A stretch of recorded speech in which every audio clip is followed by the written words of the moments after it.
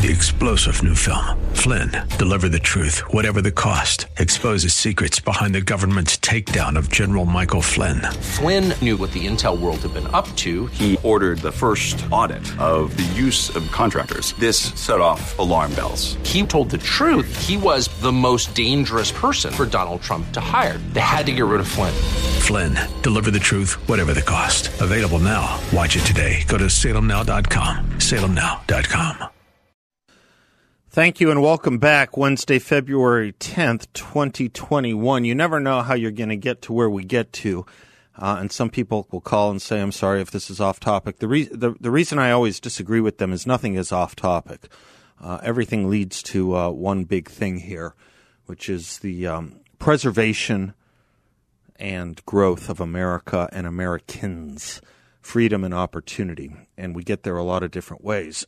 So we had a caller, Bob in Phoenix, based on some other discussions we had earlier in the day, who heard me say something about Goldwater and something about conservatism and Reagan and Trump. Bob, I'm going to ask if you are still with us I'm going to try and restate your question, and if it's unfair, you tell me, and then I'll commence answering it. Okay? As I understood your question. You said, put it somewhat this way, can you explain how we go from Goldwater to Reagan to Trump in what they have in common, even though you think Trump isn't necessarily a conservative? Is that somewhat close? Yeah, that's close. I'm just wondering where the conservative Republican Party is going and where they've been. Okay. So, good. But yeah, it all falls into the same. All right, let me say a few words on it, and you can feel free to respond when I'm done, because I've spent about 30 years of my life working on this, and as I said, I co-authored a book on this as well, American Greatness. First of all, let's start with William Buckley, who made a distinction between someone who is conservative and someone who is a conservative. Donald Trump would be an example, probably. Buckley wasn't alive for his presidency, but it would be an example of someone who is conservative, but is not a conservative. A conservative is someone like a Goldwater, someone like a Reagan, someone who intuitively and intellectually grasps the modern conservative movement and wants to apply it. Trump is probably less studied in the sense of Goldwater and Reagan, but was conservative in the sense of how he governed and who he surrounded himself with, which were good conservatives. You look at his judicial picks, in some respects, they might have been better than Reagan's. Probably were, in hindsight. Also had more of a menu to pick from than Reagan for other reasons. But the modern conservative movement began with William Buckley in 1955 and the advent of National Review magazine. And National Review magazine's first issue put out what they would call a creed, or a credenda, as they called it. And it had 4 points to it, okay? First, the growth of government must be fought relentlessly. Second, the century's most blatant force of satanic utopianism is communism. We consider coexistence with communism neither desirable nor possible nor honorable. We find ourselves irrevocably at war with communism and shall oppose any substitute for victory. 3. The largest cultural menace in America is the conformity of the intellectual cliques which in education as well as the arts are out to impose upon the nation their fads and fallacies and have nearly succeeded in doing so. And then finally, no superstition has more effectively bewitched America's liberal elite than the fashionable concepts of world government, the United Nations, internationalism, international atomic pools, etc.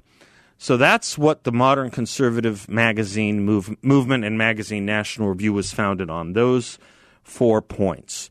One might add something that was later known, about 5 years later, known as the Sharon Statement. The Sharon Statement is named after the house, the city, the house of which Bill Buckley lived in, which was in Sharon, Connecticut. And the Sharon Statement was the founding document of the Young Americans for Freedom movement. And it had 5 points, very closely related to those 4.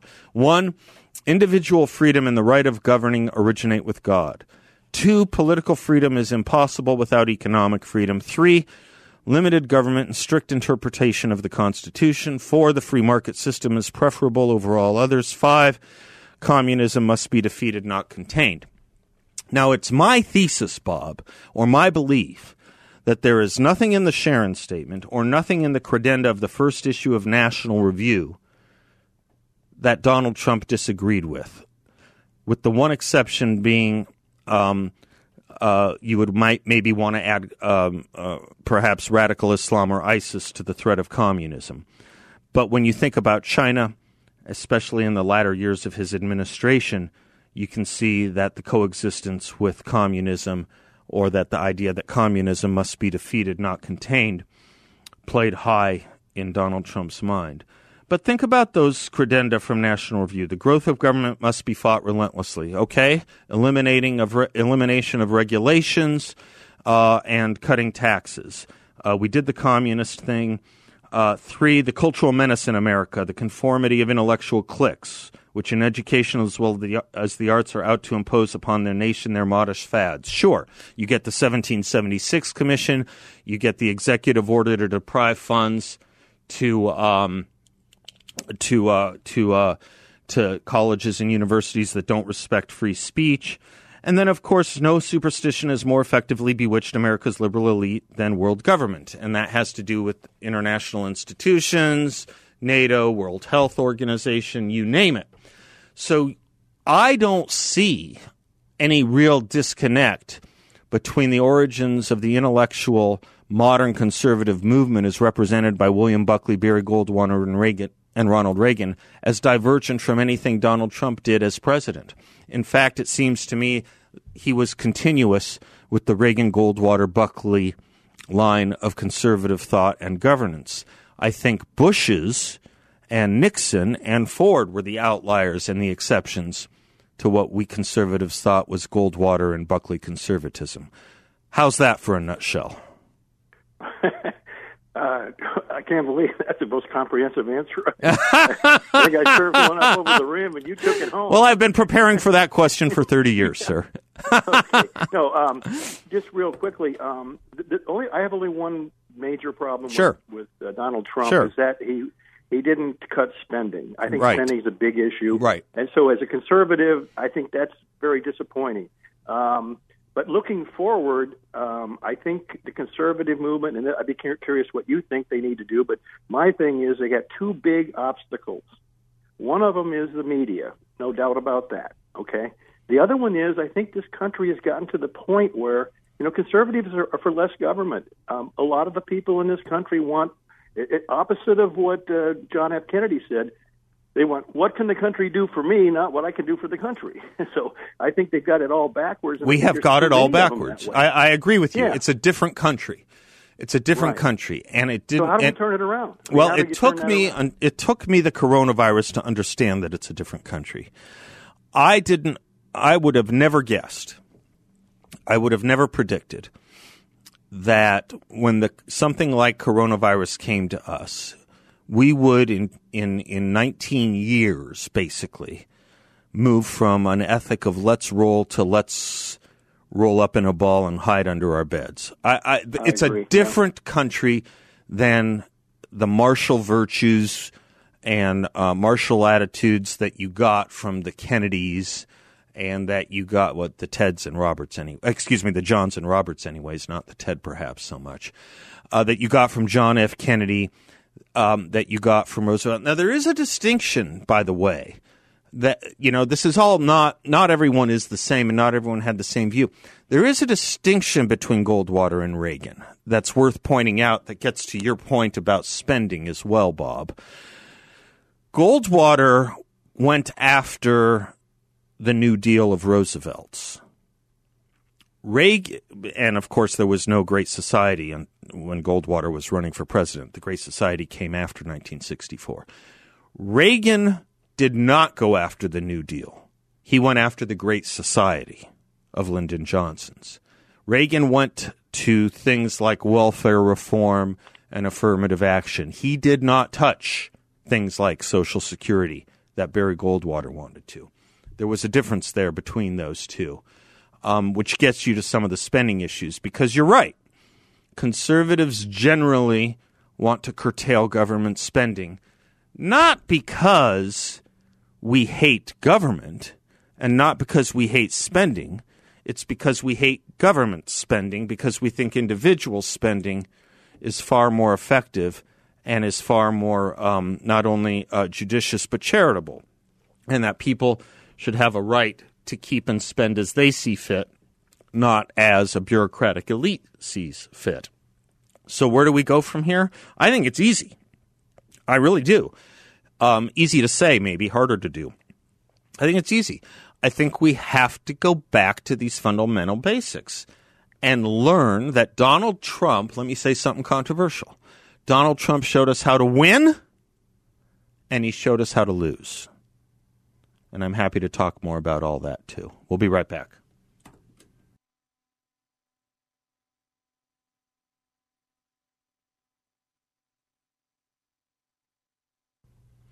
Welcome back to the Seth Leibsohn Show. I saw Jerry was on the line, and I wanted to go to him. He dropped off. Jerry, feel free to call back. Let me go to Lance in Phoenix. Hi, Lance. Hey, Seth. How are you? I'm well, sir. How are you? Doing well. Hey, thanks for taking my call. As I was telling your screener, there's a kind of a form of potential voter fraud or voter manipulation that I really haven't heard discussed. You have your kind of your organic voter fraud. My grandfather passed away. I took his ballot. I signed it for him. I sent it in.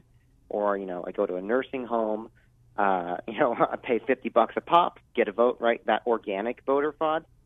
But I have some friends and family that actually work in a couple of election departments around the union. And I was actually just inquiring, how would one commit fraud on the back end? And one thing of how you would do it is surely, the election department, the actual printing of the ballots, they just send that out to a third party. So say you send a double order and you accidentally, print 10,000, 20,000 extra ballots. And from some people I was talking to, every ballot has its own individual number, but there's no mechanism to make sure that there's not a duplicate ballot out there. So, in theory, someone could just print 30,000, 50,000 extra ballots, which we see what just 11,000 ballots could do in Arizona. You print 11,000 or 20,000 extra ballots, you fill them out, and then you just have them in duffel bags or suitcases. You bring them in because, they verify the signature, and then all the ballots just get put in a pile. If you just conveniently dropped 20,000 extra ballots in a pile for someone to start, the counting process, then all you would need to do is go into the computer, find the 20,000 people who did not get logged in as sending their ballot back, and then just move them from one column of not voting to another column of voting. So this is kind of what I would call systemic voter fraud, where you really wouldn't need probably more than 2 or 3 people to print a few thousand extra ballots, sneak them in to where the votes are being counted, bypass where they're being signature verified, dump them in the pile, and then just in the middle of the night, like we saw in Michigan and other places where they just randomly stopped counting at 1 o'clock, 2 o'clock, 3 o'clock in the morning, you just find out whoever's on the log of not having voted, you just click a couple buttons, and then boom, 30,000 more people voted to make sure your ballots received, quote, quote, and your ballots counted, quote, quote, are the same number. And it wouldn't take more than 1 or 2 people printing, dropping off, and changing some data in a computer. Lance, would in-person with voter ID voting change or fix or solve that problem? It would help with that organic voter fraud of just, cash for votes or, finding my deceased grandfather's ballot. But no, it wouldn't help on the back end where... Well, wouldn't it help in the sense, though, if there's no unsolicited mail-in voting, so I have to show up to vote and I have to prove who I am. Right. Yes, if there's That's no what I meant mail-in when I meant ballot, in person. Yeah, in person or physical in person voting with voter ID should solve that, shouldn't it? Should solve it, but you just kind of don't know because they're counting those people one way or the other, whether they sent in the ballots or not, or they voted in person. Someone with an admin access to the computer of who voted and who didn't. Because someone's logging in that these people voted. Yeah. So someone can just say 30,000 more people voted that didn't. All right. So then, how do you solve that? Well, this is where I think President Trump brought trouble on himself. Where normally, we have a duopoly in our politics. Only Republicans or only Democrats can win office because they make the rules of how many signatures you need to have on the ballot. The presidential debate committee run by Republicans and Democrats. If you recall, they said you have to poll 10% to be a third party. Yeah, I know Ron Paul polled, and then now it's 15. So at least this is what kept Tulsi Gabbard out of the Democratic Party debates. That kind of attitude, right? Exactly. Right. So at least in a duopoly, the thirst for power between Republicans and Democrats, at least they can, in the background, the Republicans are going to make sure the Democrats aren't doing this to them, and vice versa. Well, Mr. Trump kind of made everyone mad. Do you really think Mitch McConnell or Mitt Romney are crying their crocodile tears that they lost, that they don't have to deal with Trump? No, but really, I think Tom Cotton and Ted Cruz are. Oh, absolutely. I'm just saying is if you only need 3 to 5 people in an entire state to do what I'm suggesting is possible, I guarantee you there's a few never-Trumpers or people who would, Republicans and Democrats, who party people, that would be more than happy to see Trump go down the river on his own. Mm-hmm. No, I get it. So that's usually the duopoly between Republicans and Democrats would help keep this in check. But because Trump angered, so in a way, your point is, in a way, I mean, you have several points, but one of them, this last one, if I understand you right, it's that there was no self-doubt in the Democratic Party. There was a lot of self-doubt in the Republican Party. Yes. Okay. That there's plenty of Republican, not Republicans, but the Republican Party. I understand what you mean. Yeah, sure. That would turn a blind eye. Right. And they would rather see an old Joe than an Amon. Yes, I know. You're not wrong. Mona Charen wrote a column on it yesterday we went through. You're not wrong about that, Lance. So they do keep each other, I think, in balance, or in checks and balance, because of both sides' thirst for power. But when you're talking about a $4.3 trillion federal budget, that money's got to be spent by someone somewhere. Yep. People get killed for $50. Yep. Imagine what people would do. Pair of sneakers, you bet. What would they do for a fourth of the federal budget, or a fifth, or a 10th, or a 20th, or 100th? And power. Right. So that's where being devious and you saw the margins were so small. Right. In Georgia, Arizona, Wisconsin. Shifting 40,000 votes made all the difference. Yep. And there's no way, unless we like I said, the people I know, unless you manually went through and saw that each vote. Oh yeah, no. I mean, it'll never be. This question will never be resolved. The task is to ensure it doesn't happen again. That's the task, and it's going to be people like you and my caller, 2 callers ago, talking to your state reps about how to prevent it, because it's way beyond my ability to comprehend. But with people like you knowing about it, please do something about it. We'll be right back.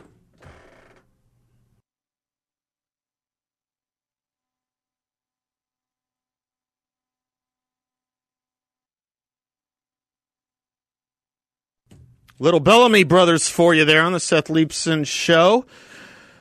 If you aren't taking Balance of Nature, I got to tell you, I just think it is the best thing I've ever taken or promoted, and I am delighted that portions of this show are brought to you by Balance of Nature. It is, I think it's the single best, most effective whole food supplement on the market. You take your capsules once a day, and you get tens of thousands of vital nutrients. Boosts your immunity, your energy, your health. Potent, powerful stuff from apples to pineapple, from garlic to wheatgrass and spinach and cayenne and kale. It's just fantastic. One daily dose gives you 10 servings of fruits and vegetables. How many people even get one serving of fruits and vegetables a day? You get 10 with one daily dose of Balance of Nature. And they have a great deal. Free shipping and 35% off any new preferred order of their fruits and veggies. Give them a call at 800-246-8751 or go to balanceofnature.com. Balanceofnature.com. Make sure to use discount code BALANCE. Lad is in Surprise. Hello, Lad. Hey, Seth. Thanks for taking my call. Of course. What's Lad short for? Is it short for something? No, it's just it's a Welsh name. Just Lad. Okay, good. Yeah. Great. But I got a question. I tried to ask people, and I can't get an answer for it. But I did some research into the minimum wage, and I found that there are about 57 million people in the United States who are on Social Security. And so I researched a little further and found that there's only about 1 million people at the minimum wage, even though there's about 26 million that are under $15 an hour. Yeah, I think it's around 900,000 is the last I saw. But yeah, we're in the same neighborhood. Okay, so I took the median income of a Social Security recipient and divided it by 2,080, which is a work year. There's 52 weeks times 40 is 2,080, and divided it into that. And the average Social Security recipient gets under $8 an hour if you figure it on an average. Interesting point you're making. Go ahead. So this is fascinating to me. What happens to the 57 million Social Security recipients in this country when they raise the minimum wage to $15? Yep. They're all left at $8 an hour. And jacking up prices. And prices will go up coincident to the minimum wage, too, by the way. The cost of living will go up. For those who are literally on a fixed income, Social Security, right? That's the definition. So that price, that income stays the same as prices jack up. Okay, I'm with you. Right. And just in surprise here, since Biden was elected, gas has gone up 30 cents a gallon. I saw that happened here, too. Yeah. Well, and what people don't realize is that in this country, almost everything is shipped by truck. So when you raise the price of fuel, diesel and gasoline, you bet. The price of food, everything you buy is going to go up. Everything, you bet. I don't. How are these people on Social Security going to be able to feed? Going to be able to buy anything? I think it's going to be harder, lad. I think it's going to be harder, and I think you're going to, pardon. I said, I think it's going to be impossible. No, I think you're onto something, and I've never thought of it in that context. And I am going to throw it to some experts I know, some economic folks I know. I'm going to throw it to Steve Moore. Do you know Steve Moore? He's over at the Heritage Foundation. Oh, yeah. I'm going to email Steve this call, if I can, and get his take on it and report back to you, or get him as a guest to discuss it. Yeah, you know what? I'm just going to book him as a guest to discuss it. It's a really good point, lad. I think, unless you and I are missing something, but it made perfect sense to me as you described it. Well, unless they raise the Social Security recipients to $15 an hour, right? I think you nailed something here. Yeah. And I haven't ever heard anybody address that, and no politician. So with the minimum wage, we are punishing the elder to save the younger, and with COVID lockdowns, we are punishing the younger to save the elder. Well, from my perspective, I mean, Biden is going to be the biggest disaster this country's ever seen. I don't disagree. The other point I'd like to make is they said that like 50% of the old people, the elderly people, voted for Biden because they were afraid that he was going to do some tax that would affect their Social Security. What do they think is going to happen to their Social Security when he lets 30 million illegals in here and puts them on Medicare and Medicaid? Oh, I know. Life is going to become much more expensive for Americans. Much more, lad. Much more. You're absolutely right. That was a good call. I hadn't thought about it in those terms. Thank you for that. We'll be right back.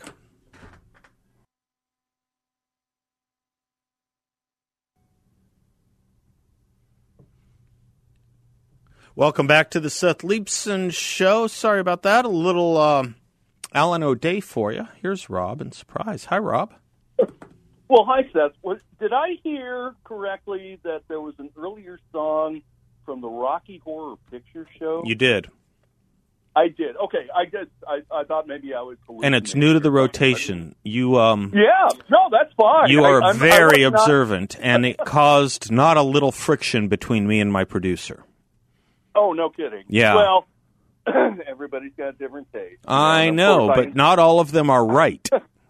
Well, and again, I insist on you guys playing Buddy Rich's Keep the Customer Satisfied, but you keep going back to Paul Simon's, and that's fine. They got the great trumpets, and that's a wonderful thing. Anyway, the previous caller, Ladd, I was a friend of a Ladd who was an air wing mate of mine way back. I think he flew A6s back in 30-odd years ago. He ended up being the commanding officer of the USS Theodore Roosevelt when I was a foreign service officer in Cape Town, South Africa, and I had to arrange and work with him to get the Teddy Roosevelt the right anchorage and the right boats to, a bunch of logistic stuff. And great guy. We're Facebook friends, and he did rather well for himself. So I do know a Ladd, so I guess that was my point there. But, nice.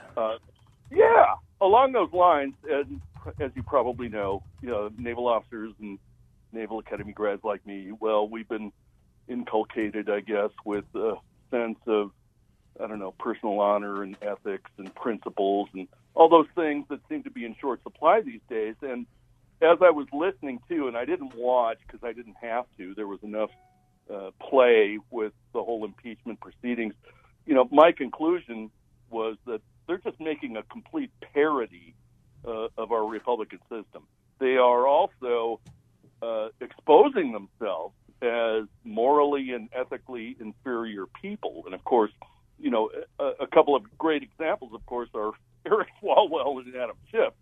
I just don't understand how people cannot hold them to a higher standard because they keep getting away with existing on a low standard. I don't know. I mean, I'm into God and country and trying to understand why people apparently have stopped believing in God and country. And also, I think that Americans, the real Americans, the heart and soul of America, is against all of this. The whole impeachment, the election fraud. And I think they're all aware of what's going on. And I think they're all paying attention, which is a good thing. But I think they're also disheartened because, again, the media comes out and, shows the one side. And, yes, yesterday the Trump lawyers didn't do such a great job. But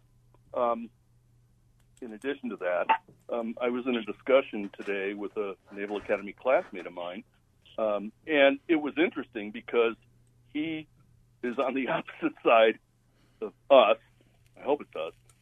And he was just basically repeating all the media talking points. So this is our concern. This is where you and I have our worries about are the Democrats exposing themselves or not? Because I think this bill of indictment, if you read it and if you listen to these impeachment managers making their case, it is to criminalize. It is to illegalize conservative thought and speech. That's what's going on here. To call what Trump said incitement to violence is to call the belief of many millions of Americans an incitement to violence.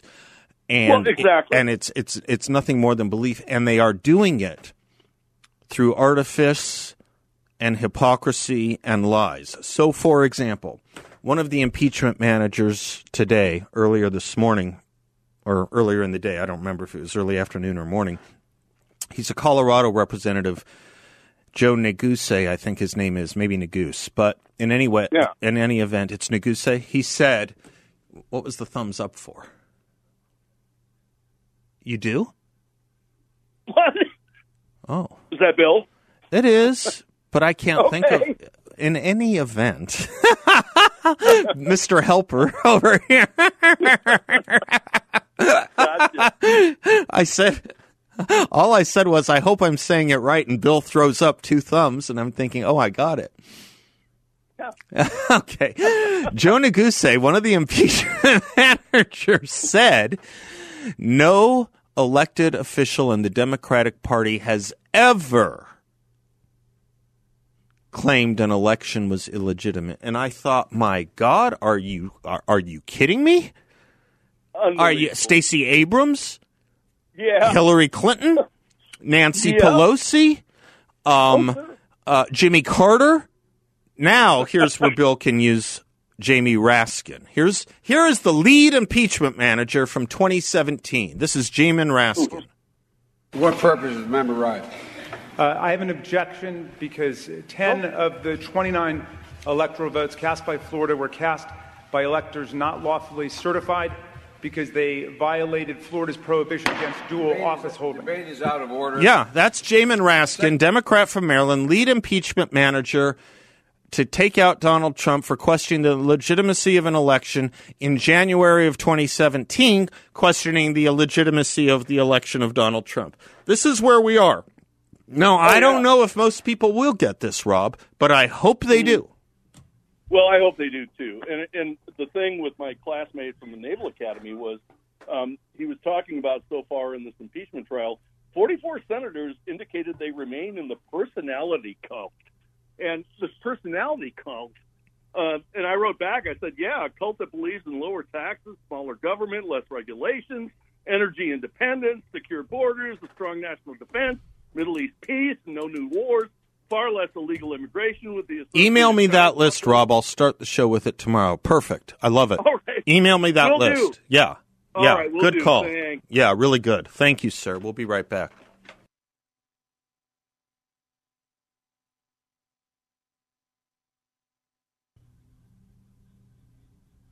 I was going to end the show with an interesting quote by Barry Goldwater, but Rob worked fast, and I think it's worth taking home tonight.